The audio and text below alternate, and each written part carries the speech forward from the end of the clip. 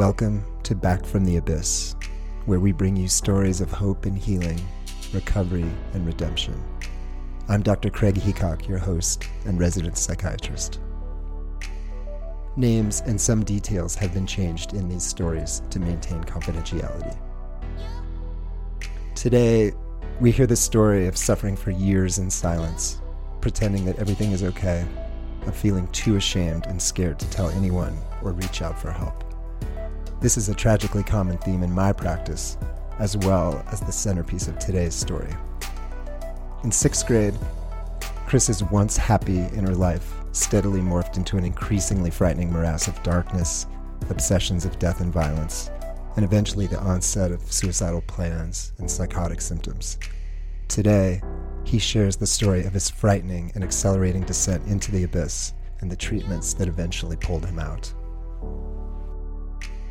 Chris grew up in a close and loving family. He had friends and liked school. There was no apparent warning signs of the mental and emotional chaos that was about to envelop him. My dreams, which had previously been wild but not terrible, started to take on a very dark tone. My talking started to take on a dark tone. My wishes the same way. And it all seemed to come unprovoked. As I said, I came from that childhood background, that setting of love. What do you think your family thought? I mean, I hid it do you have from a them. sense? You hid it from them. I hid it from them. So at that point in time, I didn't notice them noticing anything. They may have. They're my parents. They knew me more than anyone else, better than anyone else. So I'm sure they did. But I purposely kept it all to myself. I never talked to anybody about it. I never, at that time, wrote it down. I never asked anybody if they were feeling the same way. I never bothered to look if other people were feeling the same way. I assumed it was all me. It was all my own personal thing and unique in my head, and I was locked in there. Yeah. When you say dark thoughts, looking back to 6th grade you, were it violent thoughts or self-harming thoughts? So the violent and self-harm came along, but not until I was 15, 16, 17. So these things came first as really just a disease of emotion and thought, I would suppose. Interesting. So when you say disease of emotion and thought, for some unknown reason, despite things around you being loving and supportive and good, some storm was starting to rage inside of you. That is true, and I didn't understand it. I started to withdraw from the social settings I was in. I would lock myself away physically in the room. I was a very happy child before that. I was very friendly, made friends very easily. My thoughts were, all blue skies, fluffy clouds, and puppies, that kind of thing, But it quickly skewed towards death and end of things. Very extreme. The shift was fairly extreme. When do you think people around you began to notice, when you couldn't hide it anymore, when your darkness and your emotional storm, when did it become unmanageable and noticeable to those around you? Early high school, which I suppose is 16, 15 years old, I started to notice that people interacted with me differently. They talked to me differently, and it was the way that I noticed they would talk to the other weirdo kids, for lack of a better term, I suppose. And that's not how I thought myself, but it is very quickly how I came to think of myself because of that treatment. And looking back, I may have projected that on them. That may not have been the case, but it was certainly an element of me diving down into the place that I would, soon be. There was a lot of guilt and a lot of fear. Depression is not just an illness of emotion. It deeply colors one's thoughts, interests, and even beliefs. Chris's inner world began to darken. He was unavoidably drawn to themes of suffering and death. Books were something I was very heavily into. It was my escape. And the books that I started picking and that they would see were different. Darker themes. Yeah. Death. All that became very tasty to me. I just couldn't get enough of it. And I wonder how I mean, growing up in a home of faith and going to Christian school and being drawn to increasing themes of death and despair. Those things are so hidden from me. So when I started having these thoughts and these feelings and these elements in me naturally, finding them outside of myself is obviously very interesting. Inhaled all of it that I could find, you know.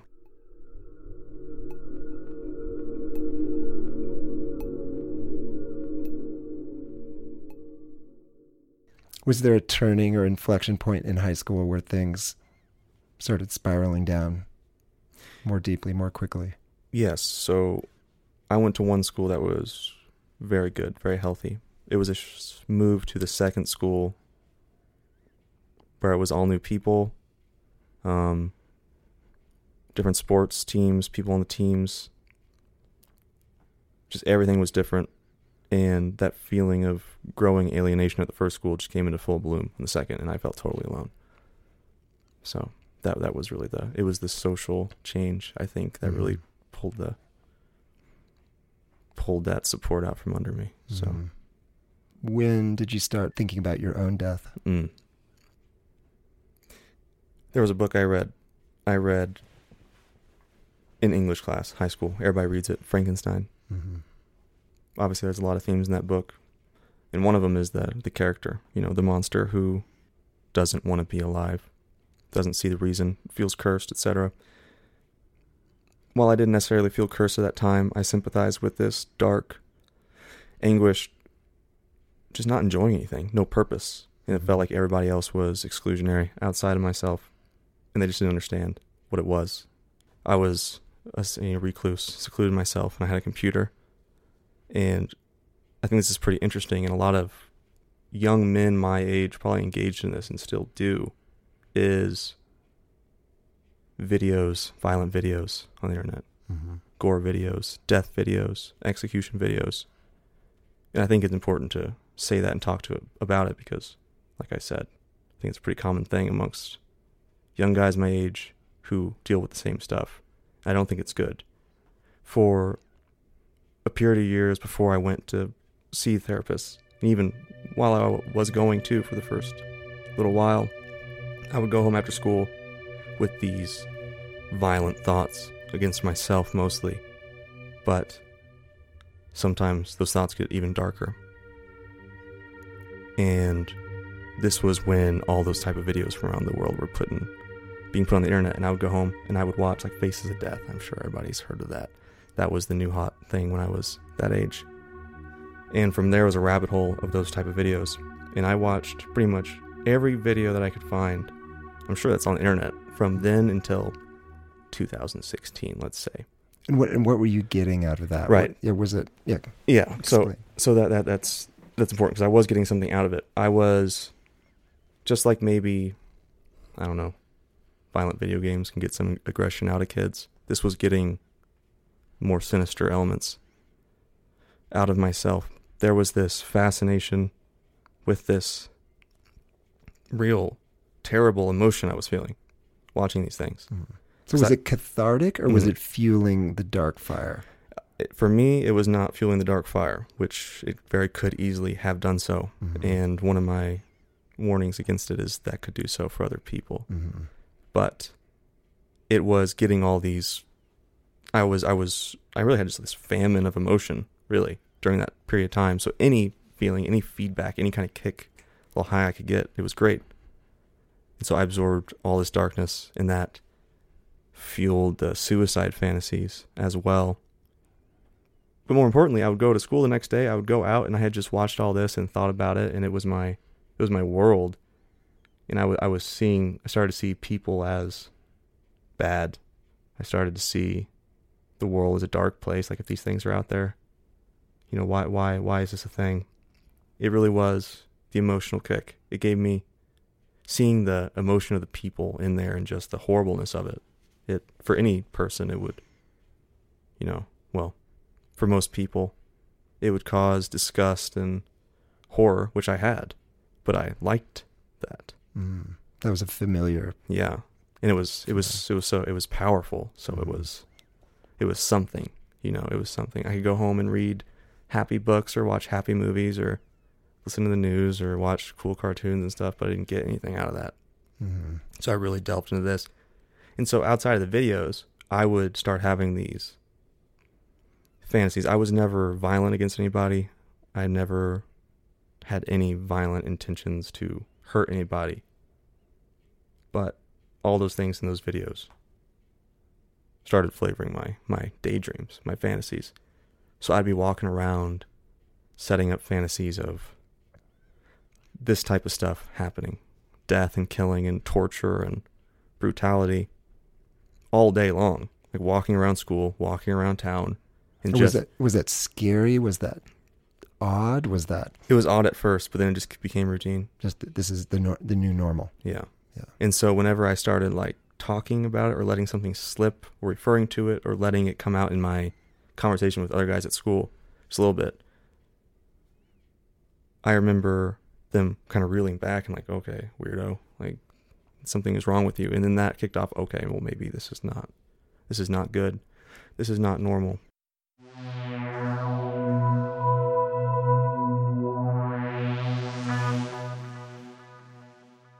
But I continued the behavior for years. It became a sort of through like habit. College years. Yeah.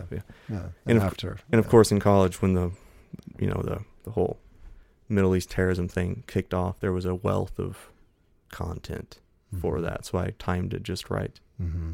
And I think a lot of people consume that stuff and I think it's very unhealthy. Mm-hmm. I wish I hadn't seen it. Yeah. I very much wish I hadn't seen any of it. Have you left that behind? I have. Yeah. It serves no purpose. It serves no purpose. Mm-hmm. Now that I'm much healthier and in a much better place, I see that I don't get anything out of it. It just fills me with, sorrow and sadness for those people that serves no purpose and I don't like. So, did you have any self-harm or even move towards suicide attempts when you were in high school? I did a little bit of cutting, I suppose. Mm-hmm. I would hit myself a lot, but more than that, it was fantasy. It was all my mind. It got to a point when I woke up to when I went to bed, it was suicide fantasies. Sometimes immediate fantasies of I'm just going to go do something to myself right now, but more often it was elaborate, long form, these fantasies that included a lot of elements that resulted in my suicide in different ways. And when I did that every day for long enough, it becomes, hey, I could make this into a real plan. Mm-hmm. It starts to crowd your thoughts. And again, no one knew. No one knew. You were alone. Even my closest friends, I wouldn't talk about it with because being with them was a chance to get away from it. Mm-hmm. So I didn't feel like I wanted to burden them or poison that outlet that I had. It was only after I was in it long enough and had some reprieve from it that I saw how bad it was, I suppose. I missed so much, and I realized that if I stayed in that state, I was going to miss so much more, but I didn't see that back then. Mm-hmm. So, what kept you going? In a lot of these fantasies, especially when it got to a serious point where I was serious about it. There were multiple times where I saw what my family, my friends, the people who do care about me, what that would be like for them to find and deal with, and the guilt from that was a real motivator not to do it. Chris's depression progressed and worsened into what we call a mixed bipolar episode. These agitated and unpredictable episodes are typically harder to treat, and they greatly raise the risk of eventual suicide. For Chris, there was now no more peace. Eventually got to the point where that was no longer the case. It was no longer a warm, darkly inviting, comfortable thing. It got to the point where it was pained and took on another dimension to it that I didn't expect. That first warm version was I could sleep for 12, 15, 16 hours a day and dream, and it was a tiredness. But the second version was anxious, wired. There was no sleeping. Everything was electricity to my mind and just fire to my mind. And this is starting when you start having these periods of Late teens, 20. Yeah, 19, electricity, 20, 21. agitation. Yes. There's no peacefulness or escape anymore in the depression. It's right. Part of it has this electric quality. Yeah, the face of it changed from this childlike depression, let's say, to this full-blown, real deal, ugly demon face that would just come with me everywhere. And it was infected everything. People. It was no longer just within myself. This stuff spilled onto the people I knew, people I just saw. I saw everything as having this dark aspect to it, this dark element to it. And I felt it coming from myself, so that added to the guilt. But the people I was with, they seemed sad. People out on the streets, they seemed sad. When I would talk to them, when they would act happy, I'd be like, no, you know what, they're depressed. They want to kill themselves. They don't want to live. Like, what reason do they have to live? Like, your pain and sadness and despair was just washing everything. So eventually that's all you could see. Eventually to just inanimate objects. I would see, it's hard to explain, but just cars or the table or just the walls seemed like they just wanted me out of this place. And the light seemed off. Just being out in the sun didn't seem like the happy childhood sun anymore. It seemed oppressive and harsh and strange, and just having my eyes open and looking at things was uncomfortable. Mm-hmm. And I poured my inside world on everything else. At that point, the escapes, the ways to shift my mind, things to shift my attention, things to enjoy, were just quickly leaving. And that went on for a long enough period where, you can keep asking, why is this? Well, I was asking, why is this the case? Why am I feeling this way? Why is this becoming my reality? I ask that enough times, and you start asking, well, why not just leave?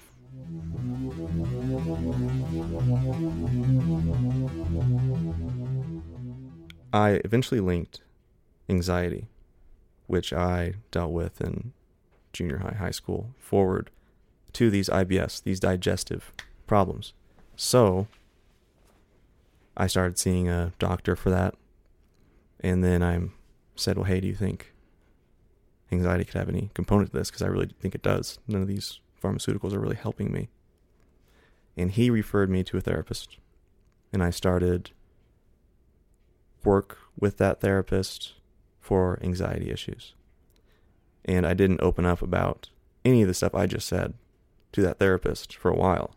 Even in that setting, with somebody who I knew would understand, I didn't want to say anything. I felt that when I said it, it was going to be illegitimate and sound stupid, and I would be a fraud, sort of thing. Like, I didn't believe myself, even. From there, from the therapist, I was referred to a psychiatrist who I then continued treatment with medicines and further therapy. Being in these two settings really did save my life. I imagine that I would not be sitting here if I had not reached out that first time for help, even if it was a small reach. I kept it all locked in, and it felt good once I finally started talking about it. So Now, at this time, 19, 20, are you in college? Are you home? What's happening? I had just started college. Yeah. So I would have been a freshman or sophomore in college. I would imagine that was a difficult transition. It is, because you go to college and everybody's having a great time. Everybody's happy. Everybody seems happy. Everybody seems like they're starting a life, doing something that's meaningful to them, finding their path, their purpose, their meaning.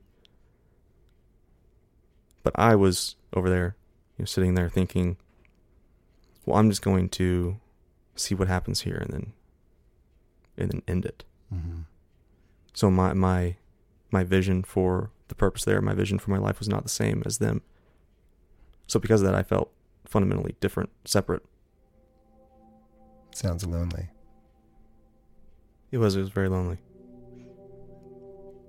And of course, that transition from high school and college is fairly awkward anyway. And I was a socially shy, sort of awkward person at that point in time.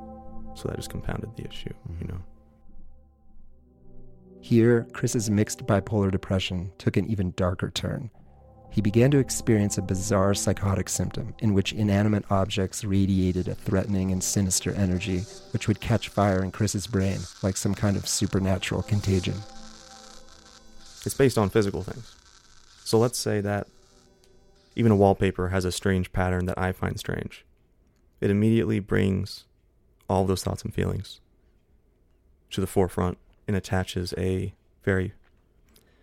sort of spiky sensation in my mind and in my brain. It's a physical and emotional feeling that's brought about by things. Like, is it like a malevolence? Yes. Like you had talked about before, how sunlight went from being a warming, positive thing to being almost an irritant, almost like fingers on the chalkboard. Yeah. But now certain patterns, certain objects are taking on a demonic force. A demonic force. And the thing is, with the mood and the depression and the suicide and the daily experience of that, it fluctuates on a scale. Sometimes it's really bad, sometimes it's not so bad, sometimes it has this face or that face.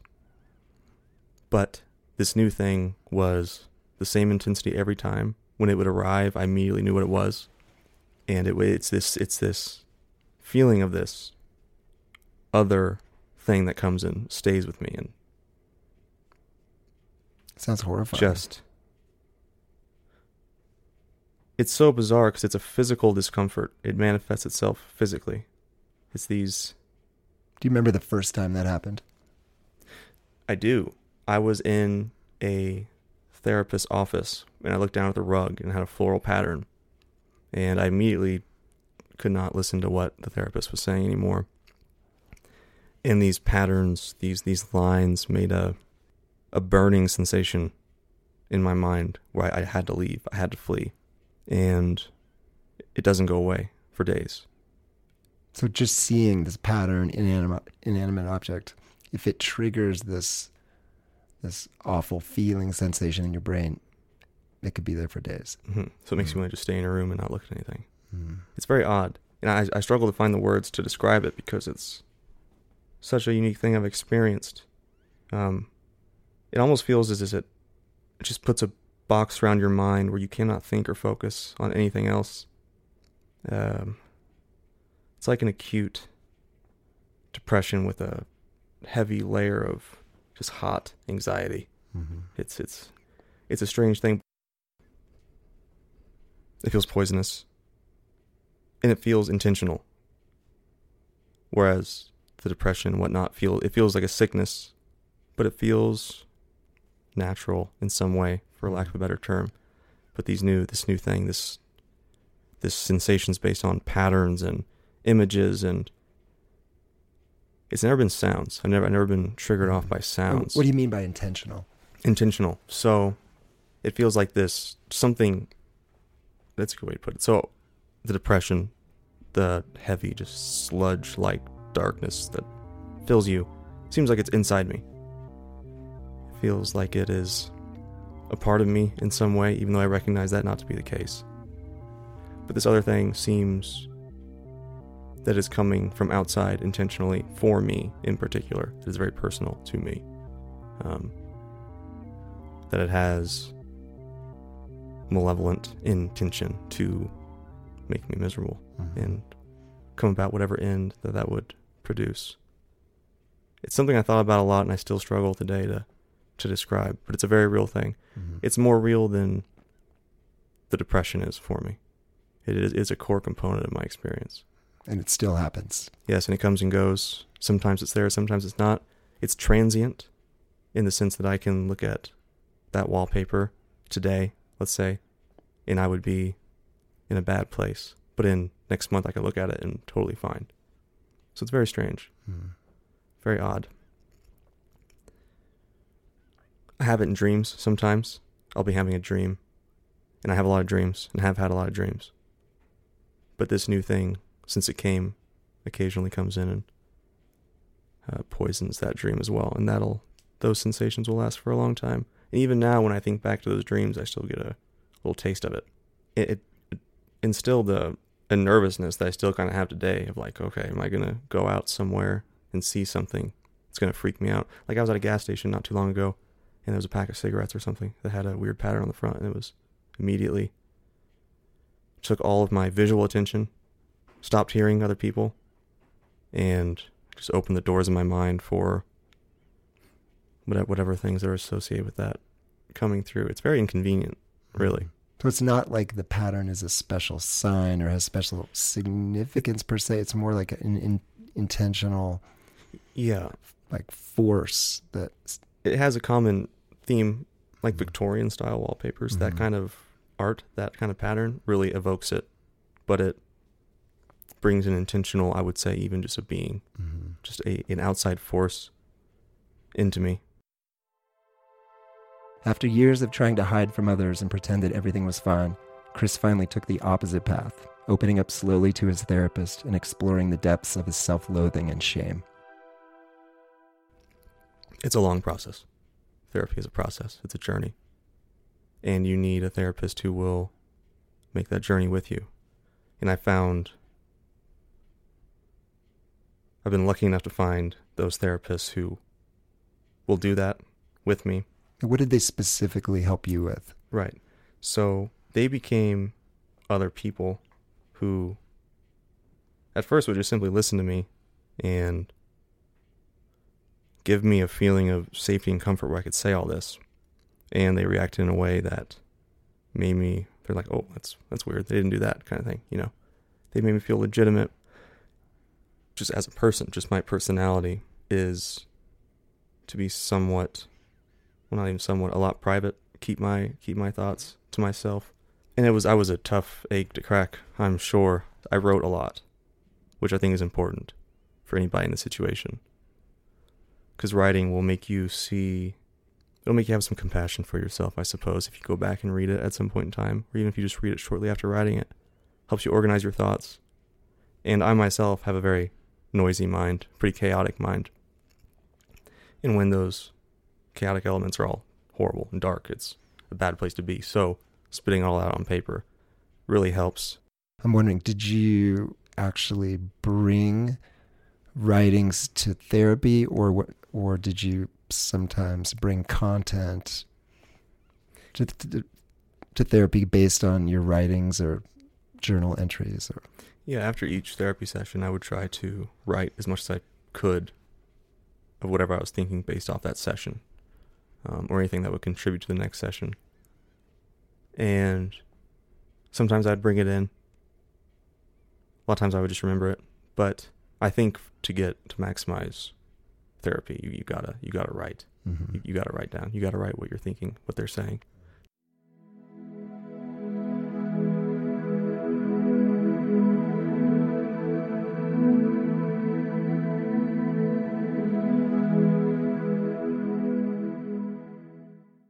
Do you think, looking back, you could have done meaningful talk therapy, psychotherapy in high school? Yes. Or you could, yeah. Definitely. If there had been maybe some intervention or somebody available at the school even. Mm-hmm. The problem with that, obviously, is at that age, it's very embarrassing. There's a lot of shame involved, especially how the culture was when I was that age. I don't know how it is now. But if somebody had said, oh, like I'm going to a therapy session tomorrow, it would be horrible. You wouldn't want to say that. So the trick would be getting there. But once you are there, man, if I could have made the same progress that I made now 8 years ago, who knows where I would be right now, mm-hmm. So the sooner you started in therapy during college, during college. Yeah, midway through college, yeah. I would say. Yeah. Can you summarize or crystallize what was most helpful about going to talk therapy? You mentioned just having someone to listen to you tell your story. You use writing as a catalyst to cement those things. Yeah. But were there things looking back that you think were particularly healing or helpful, or insights or things that your therapist did that... Yeah. Even just saying, that's okay. That's fine. That's okay to say. That's okay to put out there. Explaining to me that I'm not alone with that. Starting to show connections, reasons why this might not be, why it is the case. Making it into less of a such mysterious. Making it real. Convincing me that it's a real thing and that I'm not a fraud. That was a huge one. Showing me that not only is this real, but it can be worked on. That there's hope. Instilling hope. And then there's a lot of process after that brought me to this place. But those are the key things are realizations, compassion for myself, and understanding. And I was also willing to stick with it. So. Mm-hmm.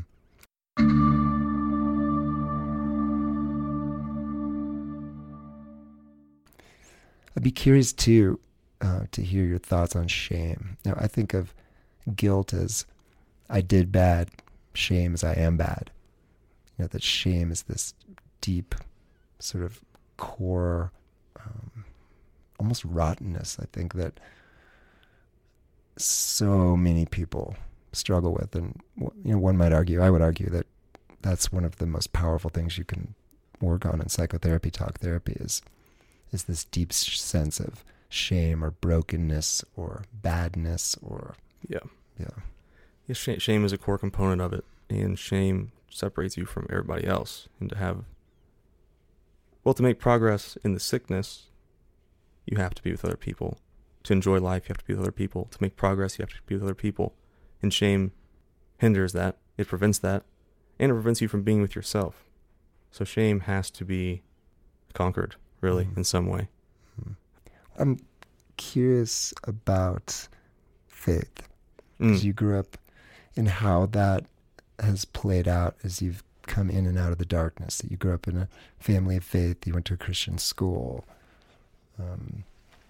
How has that maybe helped or hindered, or both, the process of you healing and finding hope?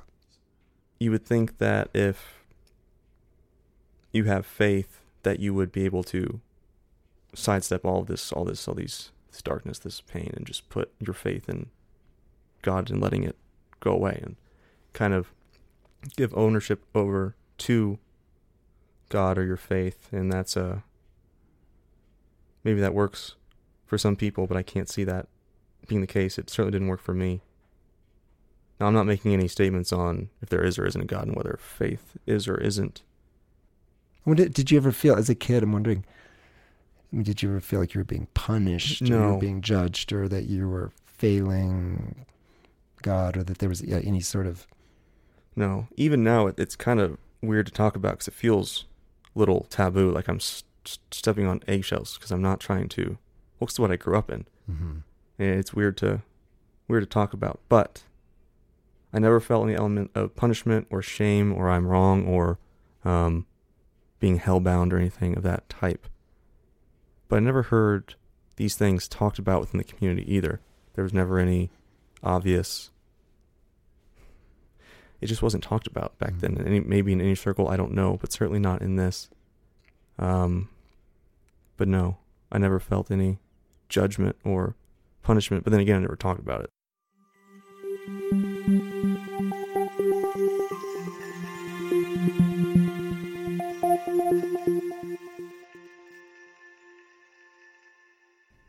I wonder if we might come back to the steady turnaround that's happened over the last 3 years. Sure. We heard a little bit about how getting into therapy, starting to write, leaving the dark kind of sadism, violence videos behind, starting to open up about some of your things started to help. What other things have helped you?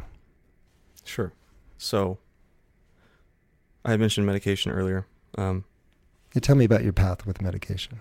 So, I was very against medication, as I think most people are probably. There seems to be a bad connotation, at least when I was, well, there was for me, let's just say. I was scared of it. I didn't want it to change who I was, change my mind. I didn't want to mess with myself, which was foolish because I was sick. And if you're sick, you need the appropriate things. But I tried a variety of them. It is a journey with the medications. Often it's trials. But if you stick with it, I do believe that it can be life-saving, and it has been for me. The difficulty in enduring the effects that come with it. I stuck with it, and am now on a good arrangement of medications that seem to really just improve my life exponentially. Mm-hmm. What were your major fears? You mentioned that it was going to change you, make me into a zombie, make you into a zombie, make you stupid, make me flat, make me sick, make me nauseous, make me all these different things. Mm-hmm. And sometimes they do, but in my case, and I stuck with it. That's the important thing. I think I found one that will probably keep me alive at this point in time. So I'd be curious if you could describe what specifically medications have helped with in terms of your thinking, feeling, and functioning. Sure. So the standard is my mind is very chaotic. Like I said, it's obsessive cycles, thinking all the time, insomniac most of the time because of that. Medications can greatly reduce that noise, reduce these obsessive cycles. And when the system of obsessive cycles is in place and all your obsessions are violent and dark and gory and suicidal and hateful and all these inwardly critical things, if you can break that, then there's hope with therapy. There's a path forward. Things can start getting through. You can start thinking more clearly, and stabilizing mood is, that's a necessary component to what I've experienced, at least. Instead of rubber banding or frequent drops or just fluctuations every day, they're still there, but they're spaced off across months. Now, speaking of medications, ketamine has been part of your treatment. Yeah, ketamine is a very interesting one that I never thought would come along. Ketamine is an old medication which has found new use as a powerful and rapid-acting antidepressant. It is typically dosed by IV or by injection. Chris's treatments have been medium to high-dose injections, leading to a fully dissociated state where one loses touch with the present reality. So I did my first ketamine injection February 1st, 2018, I believe. So about a year ago. Ketamine has, at least in one instance, maybe saved my life. It has been fascinatingly effective for mood and suicide in particular. It's extraordinarily bizarre, but the effects are quick, immediate. After a session, I feel completely different. I could have come in and gone in to get the treatment ready just to blow my brains out. And within 10 minutes of coming back, it's like I am in a completely new experience. And that lasts sometimes weeks, sometimes days. It gives a sense of clarity. It's like it power washes your brain or just changes the oil in your engine. It's resets your brain, gets all those obsessive tangles out, all those dark thoughts. But it is an experience, a very interesting experience, and it's somewhat scary, especially the first time you do it because you don't know what you're getting into. Mm-hmm. And whatever it is, if you haven't done it, you don't know what it is. If you have no experience with it, you really can't. Yeah. Can you describe your experience of what a ketamine treatment's like? Sure. So I go to the clinic. I do some meditation. I do some preparation, mental preparation. Get myself focused and get myself in the mind where I'm going to do this. I'm going to go with it. I'm going to let it happen. I'm going to let the medicine do its work. I always have anxiety beforehand. It's a pretty anxious thing because in my experience now, it can be a fairly stressful experience. Do you want me to go through the details of what it's like? Yeah, please. So I recommend, this was recommended to me, and that's why I recommend, wear a blindfold or a eye covering, headphones, and laying down. I did it intramuscular injection. Some people do it IV, but I did it IM. So you are in darkness, obviously. You have your blindfold on and your headphones. And the first thing that I notice is that chaotic element of my mind, which is comprised of kind of an audience. I'm always daydreaming, thinking about things with other people in my head. It's very loud. I'm not alone. It's not a lonely place anymore in my mind because there's so much talk and fantasy, almost like I'm performing a play with my daydreams in front of people. Ketamine takes that away immediately, and I feel very alone. Very alone. During the actual experience. Yeah, when it comes on, when the drug comes on, that it takes away that loud noise in my mind, and I am disturbingly alone. It has mental and physical effects. The physical effects, well, they're both impossible to describe, but you start to feel your body contort and bend and stretch and kind of crumple and fold, almost like it's being thrown by a wave on a beach in this very strange way. And it's pretty freaky the first time it happens. And it's not particularly pleasurable, but it's not terrible either.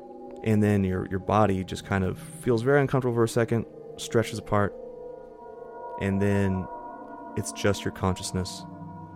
Next, the whole experience is defined by motion, speed. Very rarely for me in these sessions do things stay still. It takes you on a journey through these series of voids, these watery black cisterns and these pits. Sometimes it feels like you're being lowered into this giant. Like one time I was sitting on the couch, laying on the couch, and during the experience, I was removed out of my body. I kind of see myself on this couch, and I sense myself being lowered through this ocean that you can just see forever in, of black, and it feels very scary and lonely. When I'm in there, I'm no longer Chris. I'm just an experience. I'm aware of being aware of myself, and I'm convinced that whatever space I'm in is the space I'm in, and I really do not remember being on that couch in that room. It is a very powerful, all-encompassing experience. Lasts about 45 minutes, but oftentimes it feels like it lasts forever. Because after that initial stage of motion, that movement, it sometimes does stop. And the feeling of stopping is sometimes people have said, this is the K-hole, referred to as the K-hole. There is a sensation of being pushed into a crack or a hole or some sort of really tight little space. And for me, I've experienced being left there for what feels like an eternity. Sometimes it is cold and feels like it's in the middle of the earth, nowhere. Being churned up sometimes in these gears or maybe these conveyor belt looking things. None of this stuff really you can picture unless you've seen it, because all the words that you can use to describe this refer to things that are in this present reality, whereas that reality is just so much different, but there's no words to describe it. The more intense it is, the more potent the healing effect. How long does it take to start to feel better? So, yeah. Sorry. No, not at all. So I come back, I start to realize that I'm in my body, I start to sense it. And it's an amazing feeling, overwhelming feeling of being, it's like you're being put back in your bodysuit, like your little USB being loaded back into the body, and you feel your fingers and your nerves and your muscles and your joints, and it's like, wow, I'm actually in this. And that realization, for some reason, bestows a new fascination, a new enjoyment of life. You feel very cleaned. I was thinking of killing myself in this way or that, just, to be honest, I'm not interested in it at all anymore. It seems a thought from the past, and I want to go outside and look at things, or just be with somebody, or it's like it's a hard reset. It's a pretty incredible. And how long does that hard reset last for you? The last one I did was multiple months ago, and I haven't had the need to go back and do another one since. So, but for some people it can last hours, days, months. It seems variable from what I've seen, but it has been effective for me every single time. What would you say is the difference for you in what the ketamine treatments are doing versus your daily medication that you take, in terms of how each is respectively helping? Ketamine is not a replacement for the daily medications, for me at least. Ketamine, they don't fill the same roles. The medications I'm on outside of ketamine seem to have taken they just work. They just work. I don't think about taking them. They've integrated into my daily life and my daily health and my daily, just my experience, my consciousness, to the point where they're irreplaceable, I suppose. Whereas ketamine, I see it as an available emergency aid for when things get really, really bad and things kind of go outside the normal medication effect.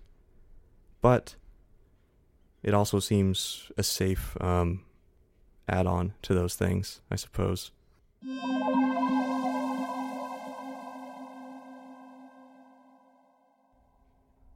How much do you still, with the psychotherapy you've done, the writing you've done, the healthy changes you've made, the daily medications you take, the intermittent ketamine treatments, how much do you still struggle with kind of heading into the darkness and going into the abyss?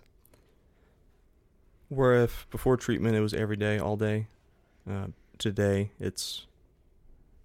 I have a real dark period maybe once every few months, I would say. But I'm certainly not out of the woods. Despite it being the way it is now in such a more healthy way and being controlled, it's still there. I still sense it being there pretty much at most times, even if it's vague. Even if it's not front and center in controlling my experience or poisoning my experience or ruining things, it is still there in some way. I recognize that it's outside of myself, that it is not me, that it is not myself, but it feels like it's with me in some way. So I'm not saying it's cured. I don't know if that's possible, but I'm in a place where I want to keep living. And that's something I would not have said even just 2 years ago. Chris, I want to thank you so much for joining us today. Your story is very moving, and I hope can bring some hope. And it has, and I'd like to say one last thing about that. Where I am now, I look back on the journals I've made, the writings I've made, the person that I was in the deep of all this, and when I listen to that person talk, it's a different person. I can sympathize with that person. I can understand what that person is saying, where he was, but I want to be alive now. And I see that there is stuff to live for. There's an experience worth experiencing. And I'm not killing myself every day in my mind. My focus is not those things anymore. It was a long road, but there is a road. And if you can just see, even for a second, that all of that is separate from yourself, then you might be able to see that there is actually a definable path forward out of it. And it's worth walking. It really is. What's most striking to me about Chris's story was the steady and relentless worsening of his untreated illness.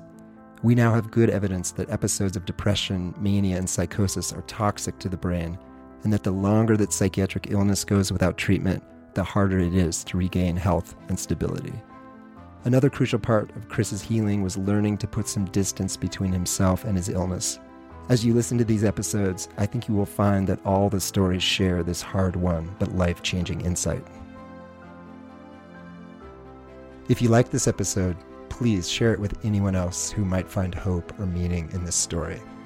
Check out our website, bftapodcast.com, where you can learn more about us and this project, get more information on the treatments mentioned in the stories, as well as additional resources and music credits. You can also email us with comments or story requests. If you have time, please rate us on iTunes, as this helps us spread these stories far and wide. Much gratitude to my good friend Chris Johnson, who does our sound, and thank you for listening to Back from the Abyss. May each of you find the strength and support to find your way through the darkness.